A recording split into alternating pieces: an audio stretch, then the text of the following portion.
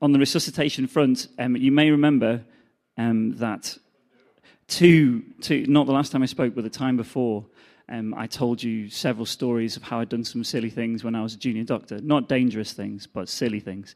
And then Steve at the end had felt the need to say that I was a qualified doctor and it was all okay. And then in the last time I spoke, I tried to make up for it by thinking of some good stories of things that I'd done that were really cool, but I'd not managed to think of any, so I just left it neutral and didn't say anything at all. But today, apart from possibly having to resuscitate the tie mic, which would make me look cool, and I could shout "stat," and you would all come around, and it would look amazing. Today, I'm going to tell you a slightly unusual work story about. Well, it's sort of a work story. About 6 months ago, I was driving home in the car from Newcastle, where I'd been working from one of the hospitals in Newcastle, and a year or so earlier, had worked at a hospital in Middlesbrough called James Cook Hospital. It's a huge regional hospital, and I'd worked there for a while. So this was a long time since I'd worked there. On my way home, I had a missed call, and it was a withheld number, and the only people really who ever call you from withheld numbers are the hospitals. That's the only people that ever called me anyway. And so it was a voicemail. So I listened to the voicemail, and it said, "This is Middlesbrough James Cook Hospital switchboard. Please, will you ring us urgently?" So I thought, oh, okay. So I rang them and I said, "Hello, my name's Andrew Charlton. I used to be a doctor at your hospital, but I've got a voicemail that I should ring you urgently." And she said, "Thank you very much for ringing, Father Charlton. We can't get hold of Father McCruick, and you're the second on-call priest." And I said, "Oh, that's not my job." I said, "I'm really sorry. I'm a hematology registrar, and I did used to work for you, but I work for you no longer." But I said, I will come and pray with someone, but I live an hour away. Is that okay?" And she said, "It's all right." She said, "The second on-call priest is Father Charlton, but we've obviously rung the wrong Charlton." So I said, you have rung the wrong Charlton, and the patient will be disappointed if I come in because I'm not a Catholic priest, but I was willing to pray for them. The long and short of that is, actually, on that, as we're talking about that, there is a good reason why they have on-call priests in hospitals, and for all the positives and negatives of whatever we may feel. But the reason that they have that is because actually people don't want it to be too late when they have an opportunity to talk to someone about God. And that's the reason why they do it. These guys are on call 24 hours a day. They get rung to come out of bed into hospital and speak to people about God.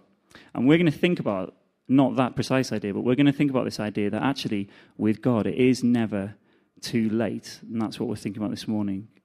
It's never too late with God. I want you to turn to the person next to you and say, "It's never too late." Good. Speak to the person on the other side and say, "Even for you." Excellent. So there was no way that was just even for you. That just took off into something else over in this section here. Clearly you're going to be a difficult section. I'll have to keep looking at you all the time. Okay, so this word this morning is connected to something that Pastor Clive shared with us 2 weeks ago. So 2 weeks ago, Clive shared with us a word that God had spoken to him and Pastor Sally while they were in America at Rich and Manuela's wedding from another pastor there who had spoken to them something that he felt that God was saying to them and to us as a church by extension of that. And part of that word was this, that we would see, or we would do in 1 year what has taken us 10 years. We would do, or we would see in 1 year what has taken us 10 years. And so Clive asked us to think about that. What does that look like? What does 10 years in our lives, of change and growth and good things in God look like? And what would it be like if that could happen in our lives in just 1 year? And he said, the example he used was, imagine if your boss said to you, "I'm going to give you 10 years worth of salary just in the next year." And everyone said, "Oh yeah, I get it now. That's good." Yeah.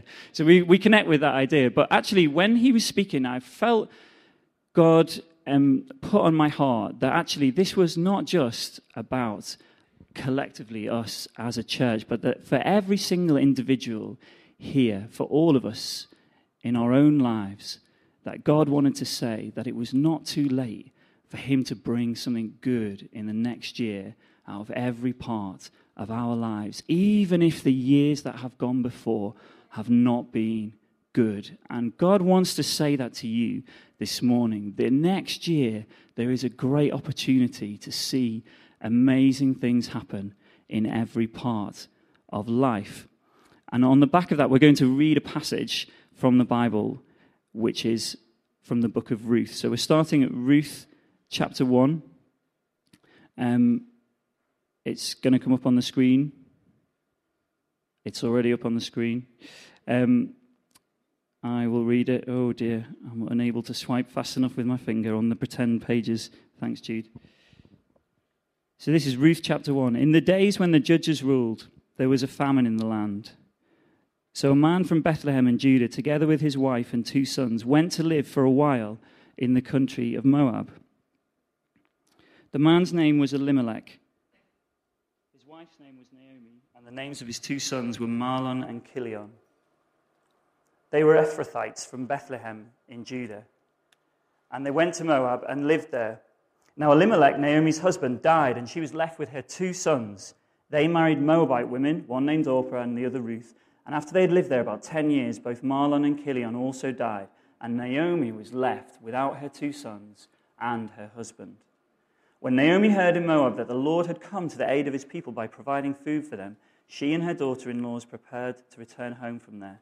With her 2 daughters-in-law, she left the place where she'd been living and set out on the road that would take them back to the land of Judah. Then Naomi said to her 2 daughters-in-law, "Go back each of you to your mother's home. May the Lord show you kindness as you've shown kindness to your dead husbands and to me. May the Lord grant that each of you will find rest in the home of another husband."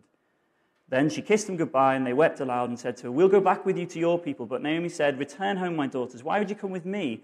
Am I going to have any more sons who could become your husbands? Return home, my daughters. I'm too old to have another husband. Even if I thought there was still hope for me, even if I had a husband tonight and then gave birth to sons, would you wait until they grew up? Would you remain unmarried for them? No, my daughters, it's more bitter for me than for you, because the Lord's hand has turned against me." At this, they wept aloud again. Then Orpah kissed her mother-in-law goodbye, but Ruth clung to her. But Ruth replied, "Look," said Naomi, "your sister-in-law's going back to her people and her gods. Go back with her." But Ruth replied, "Don't urge me to leave you or to turn back from you. Where you go, I will go. Where you stay, I will stay. Your people will be my people, your God, my God. Where you die, I will die, and there I will be buried. May the Lord deal with me, be it ever so severely, if even death separates you and me." When Naomi realized that Ruth was determined to go with her, she stopped urging her. So the 2 women went on until they came to Bethlehem. When they arrived in Bethlehem, the whole town was stirred because of them. And the women exclaimed, "Can this be Naomi?" "Don't call me Naomi," she told them. "Call me Mara, because the Almighty has made my life very bitter. I went away full, but the Lord has brought me back empty. Why call me Naomi? The Lord has afflicted me. The Almighty has brought misfortune upon me." So Naomi returned from Moab, accompanied by Ruth the Moabite, her daughter-in-law, arriving in Bethlehem as the barley harvest was beginning. Now Naomi had a relative on her husband's side, a man of standing from the clan of Elimelech, whose name was Boaz. And Ruth the Moabite said to Naomi, "Let me go to the fields and pick up the leftover grain behind anyone in whose eyes I find favor." Naomi said to her, "Go ahead, my daughter." So she went out and entered a field and began to glean behind the harvesters.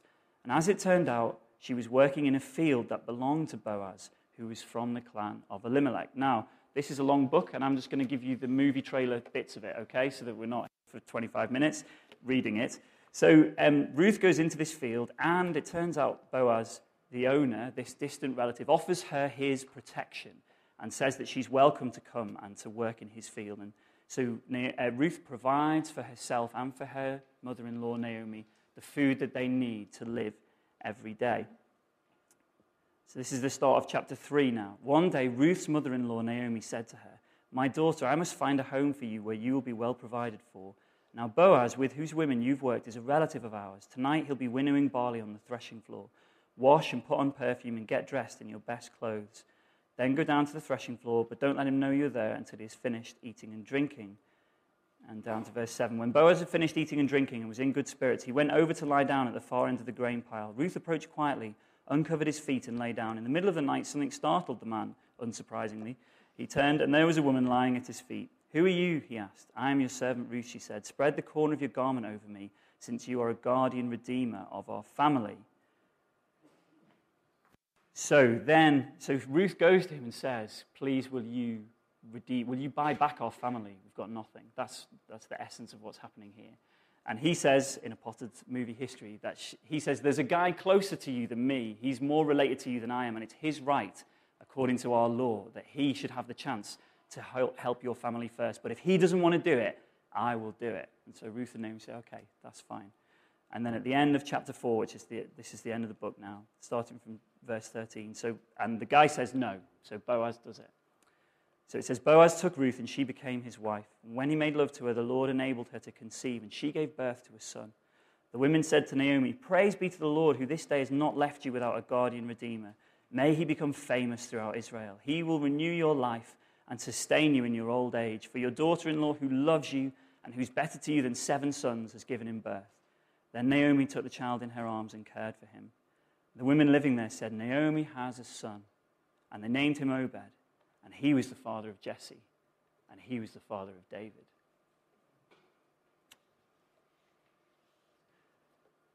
So I want us to understand a little bit what it was like to live at this time that this story is told. Where is this? When did this happen? What is it all about? It's such a random place and time that it's far away, disconnected from us, with some odd words in there about harvesting. So let's look at it. So the last book before Ruth, there's the very last verse of that book, almost a sentence before this story starts. It says this: "At that time there was no king in Israel. People did whatever they felt like doing." It's a good verse, right? It's hardly, it just says something really, really good in one verse. People did whatever they felt like doing. So there was no really visible person who led the people to help them to connect with God. Basically, everyone just muddled their way through life. That's the land that they lived in at that time. And this family, Ruth's family, they weren't a super religious family who were like sort of, the best of the religious people or anything like that. So during the famine in Israel, with the land that God had given the people, they left and went to another land, a land that was an enemy of the people, really, and that they didn't get on with as a nation.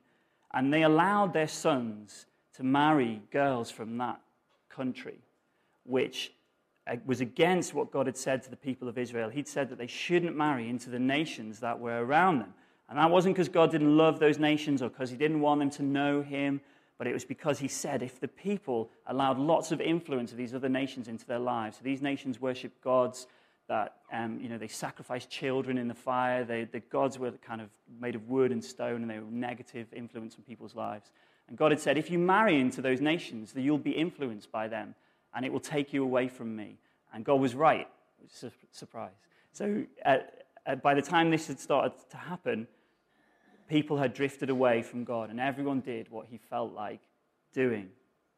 So in some ways, it really isn't a very different country to the country that we live in today. In fact, it's very like our own. She lived in a time very like our own. A country where people used to really connect with God, but now a lot of people may be just trying to muddle their way through, not really sure, can't really see anyone who's showing them how to get to God. Not because we're against God, but just because people just drift through their life trying to do the best that they can. So in the middle of this sort of atmosphere that we live in, this amazing story happens out of the blue. Out of the boringness and sadness of life comes an incredible story. It's a rags to riches story, which, the tabloids like. It's good. We all like a rags to riches story. It's nice, to see the fairy tale kind of ending. And actually, thanks, Lee, it's actually so much more than a rags to riches story. I mean, it is good, isn't it? I'm glad that they had nothing at the start and at the end they had loads. It's like a Disney film. So we all like it when it all works out okay for them. But this story is not about money. Actually, it's about people. The most valuable thing on the planet. This story is about people. It's about marriage. It's about family. It's about children and having children. It's about dreams for the future. It's about making a difference for God. It's about being a history maker. This is a story that says that it's never too late with God. With God, it is never too late for our lives. No part of our lives is it too late for God. Aren't you glad? Isn't that good? Isn't it good that whatever has happened to us, it's not too late for God to turn it around? So who makes the difference in this story? Well, this story is about this woman called Ruth. And we don't know a lot about her except that she wasn't from Israel, so she wasn't considered one of God's chosen people, or she wouldn't have been by that society. We know she was a widow, so at that time she would have had nothing. She had no income, no one to protect her. She had no sort of influence in society. And on top of all of that as well, she had someone to care for. She was looking after someone else, another widow, older than her. And that was she had that burden in her life. And it was her mother-in-law. I'm not going to make any mother-in-law jokes. My mother-in-law is great. But you think, well, maybe you can manage looking after your own mum, but she's looking after her husband's mum. That's who she's got left to care for. So you think, well, 10 years had passed for Ruth and Naomi. And at the end of that 10 years, all their hard work had come to nothing. They had no husbands. There was no children. And as far as they knew, their family and the name of their family was going to die when they died. All of their 10 years had come to nothing. So it wasn't a great starting point, really, for a really good story about like how God can change our lives. But it is good to know that, because actually some of us, and many of us, may be in that same position today. And if that's the case, God is speaking to you this morning that he can turn this around. So this is a story about the goodness and kindness of God. God is the one who brings all these things into Ruth and Naomi's life. God is the one who brings Ruth to the field of this good man called Boaz. God is the one who brings all the coincidences together so that they turn out really well. So that's good, because God's the same now. That he's the same God now as he was then. So the question is, what did Ruth do? What was it that's so simple about this woman that she did that made this whole thing change? Well, the first thing she did was she gave herself to God. She gave herself to God. So it sounds like a very spiritual thing to do. She gave herself to God. What does that mean? Well, let me read you some words and see if anyone can tell me where they're from. Some people hopefully will be able to tell me where they're from. All that I am, I give to you. And all that I have, I share with you. Any ideas? It's from the wedding. It's from the marriage ceremony. Yeah, that's right. All that I am, I give to you. And all that I have, I share with you. So they're really saying, well, I'm going to ask Jen and Jared really quickly to come, and I'm going to use them as an example here. Just as a practice.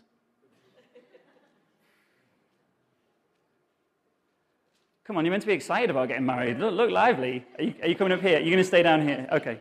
All right, okay then. Well, I'll be Pastor Clive. Okay, so, Jared, repeat these words after me. All that I am, I give to you. And all that I have, I share with you. Okay, Jen, please give these words to Jared. All that I am, I give to you. And all that I have, I share with you. Okay, good. So, Jared, have you brought all that you have with you? No. Just the shirt on your back. No, okay. Well, hey, man, those words don't mean very much, do they? Jen, have you brought all of yourself with you to give to Jared today? Okay. Have you got all your stuff? Where are all your shoes? No? Jared, got any books to bring to Jen? I do. Okay. Wow, okay. Well, we'll call it there then. Okay, that's good, you guys. Thanks very much. God bless you. May your pretend marriage end happily. Give them a great round of applause. Oh dear, that was terrible, wasn't it? They didn't at all have all that they have and all that they gave to share with each other at the wedding. What does it mean? It means, hey, I would give it all up for you. I would give it all up for you. I don't want to, there's an 80s song just coming to my head, but I'm not going to sing it. Okay. No, I'm not going to do it. So, they've still got their own life. Well, obviously, they're not married yet. That wasn't an official wedding, by the way. So, they've still got their own lives, and they've still got their own things after the wedding. And we haven't asked them to give all of their things to each other and to give everything that they are totally to each other in that particular moment. But they have said to each other, if I need to give this all up for you one day, I will do it. If I need to give this up, if you need to have this, I will do it. That's what they said. That's what those words mean, isn't it? All that I am, I give to you, and all that I have, I share with you. And in our new lives, these are not the most important things anymore. You will always be first. Even though I like these things, you'll always be first before these things and before anything else that I want. So Ruth faced the choice in her life. She could go back to the place that she grew up, the way that she'd always done things before, the idols and the gods that she worshipped in the place that she came from. It was familiar. And it's actually, she could still see it when they were having this conversation with Ruth and Naomi and the other sister, the other daughter. Because Naomi says, look, the land that you live from, it's just there. You can go back to it. So when Ruth says, no, actually, your God will be my God. She's not just saying, hey, I'll give it a go sort of thing. She had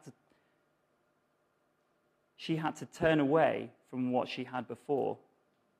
That old way of living didn't work. I'm giving it all up for this new way. That's what it meant when Ruth gave herself to God. So Ruth gave herself to God. It was very simple. Look at the words she said. God, your God is going to be my God. It wasn't super spiritual. It didn't take her a long time. She didn't have to do 3 months of courses before she did it. She said those words, and her actions followed it. And you knew that God was Ruth's God. And if you've never done that before today, if you're here and you've never asked God to do that, to be your God, it's just as easy. It is just as easy and just as available today as it was for Ruth that day. So Ruth gave herself to God, and she gave herself to a person. She gave herself to a person.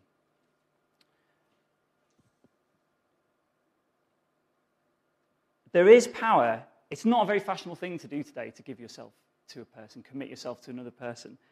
But there is real power in committing yourself to follow a person. And this is the sort of commitment that Ruth made. She did it with her words, what she said. When we actually put words on our lips to another person, it has great power. We can bring life and death with our words, the Bible says.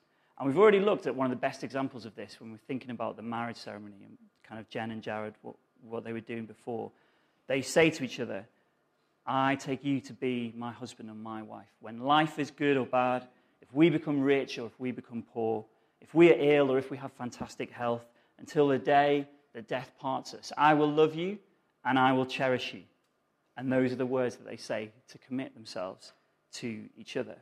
And listen what Ruth says to her mother-in-law. Where you go, I'm going to go. Where you stay, I'll stay. Your people are going to become my people. Your God's going to become my God. Until the day I die, I'm not going to leave you. That was pretty amazing words that she said, hey? And God wants us to be connected and committed to people.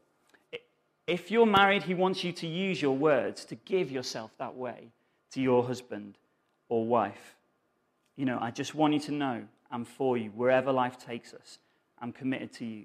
Can you imagine what would happen if every husband in the country said that to his wife today? I was thinking there'd probably be some funny looks, Have you crashed the car and lost all our money? Is that what this is all about? It's just you trying to soften the blow. But then later on, imagine how that person would feel. Wow, this person they're for me. There's such security in that, a feeling of safety. But there's something else about what Ruth did here. She committed herself to a person who would lead her. Naomi was going to lead her. So I went to a wedding last weekend. One of my best friends from, university days here in Newcastle. After graduating, he went home to Lancashire and he joined his brother and his parents, and they started a new church. And at the wedding, the best man was his older brother, who was also the pastor of the church they joined. And he told lots of really good stories about him. But then he saved one story until the end of the speech, which had obviously touched him the most.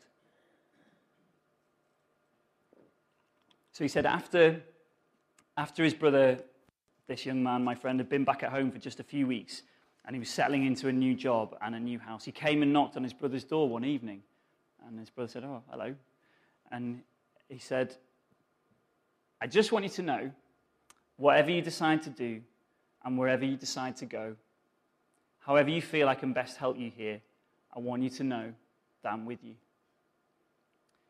And his brother, that was the thing that he saved for the very end of the best man speech. And his brother said, that was the most amazing thing that he came and said to me. I just knew that he was committed to me. From the very first people Christians 2,000 years ago, all the way to today, Christians have been called followers, following Jesus, following his word, the Bible. But in practice, that means that we're also following someone else who's committed to him. Tone and I, my wife, have said to Jesus, yeah, we're going to follow you in our lives. And we've also said, Lord, we're going to follow Pastors Clive and Sally here because they're following you, and also because you want us to commit ourselves to people. God's a God who commits people to people. So I'm not saying we're all signing our lives over to the first person that tells us about Jesus. That's obviously not what I'm saying. But I am saying that God's way of leading people is through other people. That's how God leads people. He talks to us directly and he does things in our lives directly, doesn't he? But he leads us through other people. And here Ruth shows how it's done best. Where you go, that's where I'm going. Whatever you have on your heart to do, that's great. Pastor Clive, when you ask us to be part of something that the church is doing, yes, as much as we can do it, whatever we've got to help with it, you can have it. I want you to know that we're with you. All the good things that happened to Ruth were from God because he is kind, he is caring, he's the protector, he is our Father. But the good things that came to Ruth came to her through another person because she committed herself to that person. There's great power and great provision for us when we will follow those people that God has given to lead us. So I want to ask you this morning, are you following someone in God? Can you say to Pastors Clive and Sally and to your cell leader, as much as I can be, I'm with you. Whatever plans you've got that God's spoken to you about, great.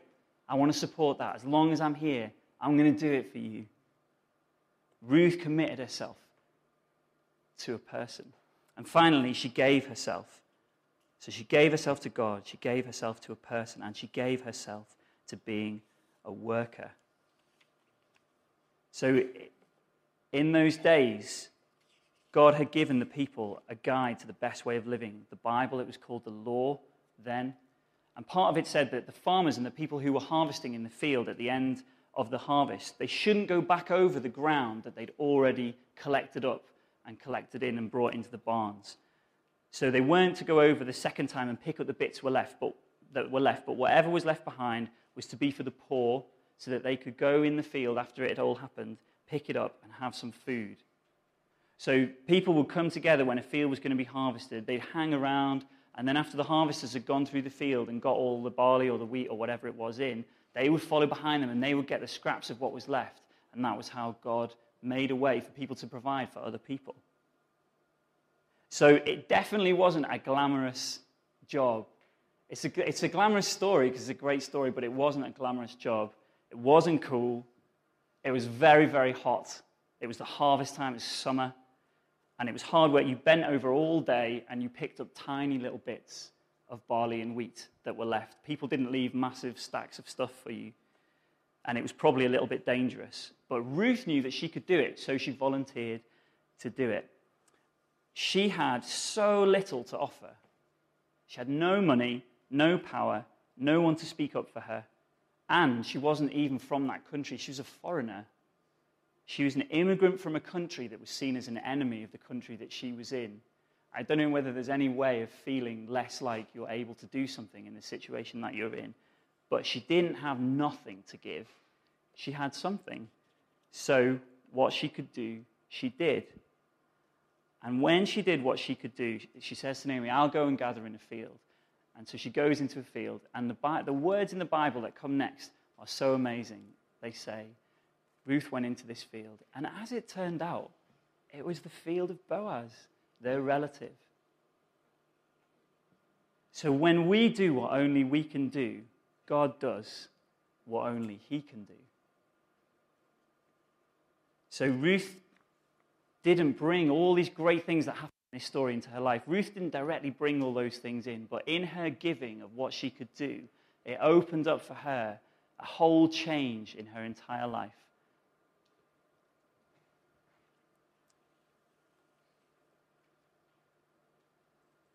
So Ruth, she gave herself to God, she gave herself to a person, and she gave herself to being a worker. And Pastor Clive spoke to us last week about what we have to give.